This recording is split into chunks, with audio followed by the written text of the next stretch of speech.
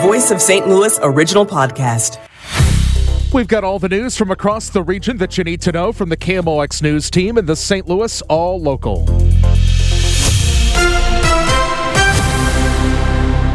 Today is Thursday, October 5th. I'm Michael Calhoun. Our top local story is a developing one. A crash involving a MoDOT truck caused major delays and concern on 370 and 94 this afternoon. Let's check in with KMOX's Roger Brand for the latest. Yeah, you're right, Michael. That occurred right around 1:45 this afternoon when that crash occurred. When MoDOT responded for that three-vehicle crash, it was in the two left lanes. But once the MoDOT truck was struck, then they had a hazmat situation with a fuel spill and everything had to be shut down. And they had it shut down westbound 370 at 94 till just about 15 minutes ago. So it was closed for 3 hours. It's open now, but westbound 370 is still jammed from the Mills headed out across the Discovery Bridge. Roger Brand, KMOX News. As members failed to obtain information from the City Justice Center, the Detention Facilities Oversight Board has penned a letter to a higher authority. KMOX has obtained a copy of a letter sent earlier this week by the board's chairperson, Reverend Darrell Gray, to Missouri State Auditor Scott Fitzpatrick. In the letter, the Oversight Board is requesting the auditor assist the board in investigating how neglect and mismanagement may have resulted in 10 detainee deaths in 2 years. The letter also includes 2 pages listing various documents the Oversight Board has not been able to access pertaining to detainee health care, vendor invoices, staffing, and more. This isn't the first letter regarding the troubled City Justice Center received by Auditor Fitzpatrick. In September, State Senator Steve Roberts sent a letter asking him to look into the troubles at the jail. A statement from the auditor regarding State Senator Roberts' letter says the issues raised are extremely concerning and warrant intense scrutiny. KMOX has reached out to both Reverend Darrell Gray and Auditor Fitzpatrick for comment on this letter. Sean Malone, KMOX News. The City of St. Louis Board of Estimate and Apportionment has approved $2 million to establish a chief medical officer position and 10 support staff positions. It's at the request of Mayor Jones, aimed to fortify health care at the CJC. A recent detainee death at the CJC marked the third in 6 weeks.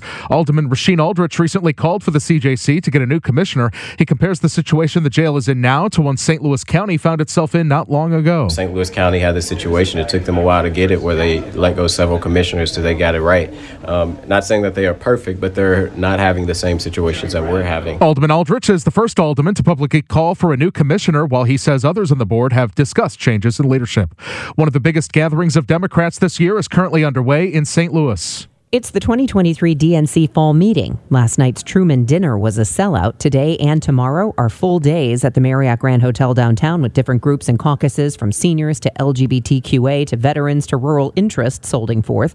Board of Aldermen President Megan Green's expected to speak at the Poverty Caucus tomorrow, but the big draw will be an appearance Friday night by Vice President Kamala Harris. Debbie Monterey, KMOX News.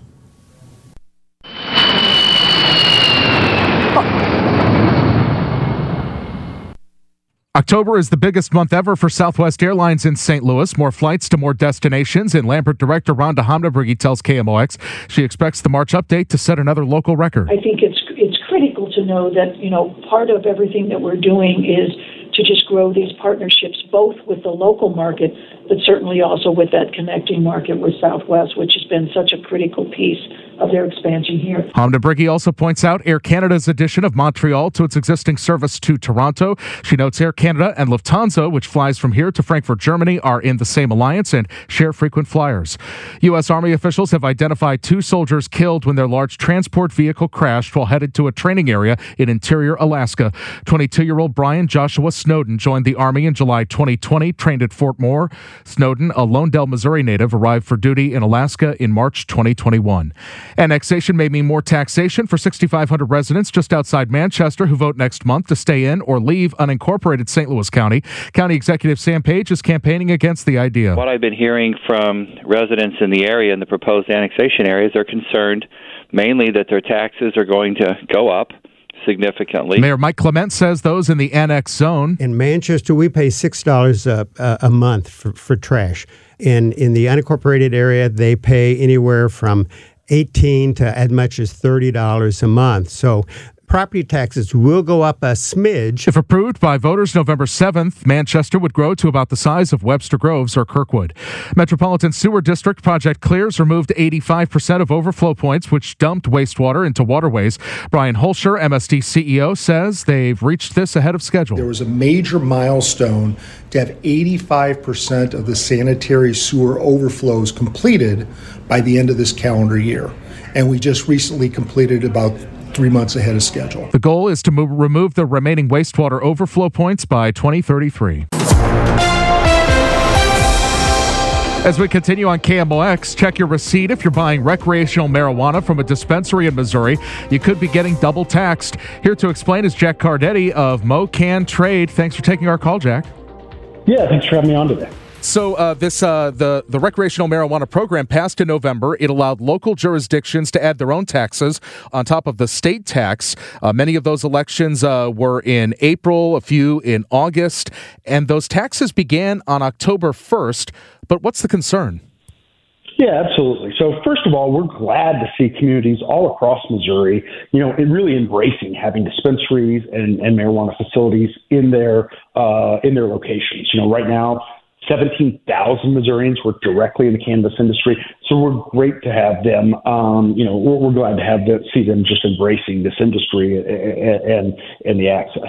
Now, what is concerning is when voters went to the polls last November, when they voted to legalize cannabis and expunge past nonviolent records, what they knew is that they would pay an extra 6% tax on the sale of adult use marijuana that would go to the state. It's going for such things as expunging past marijuana records. It'll go to veterans health care.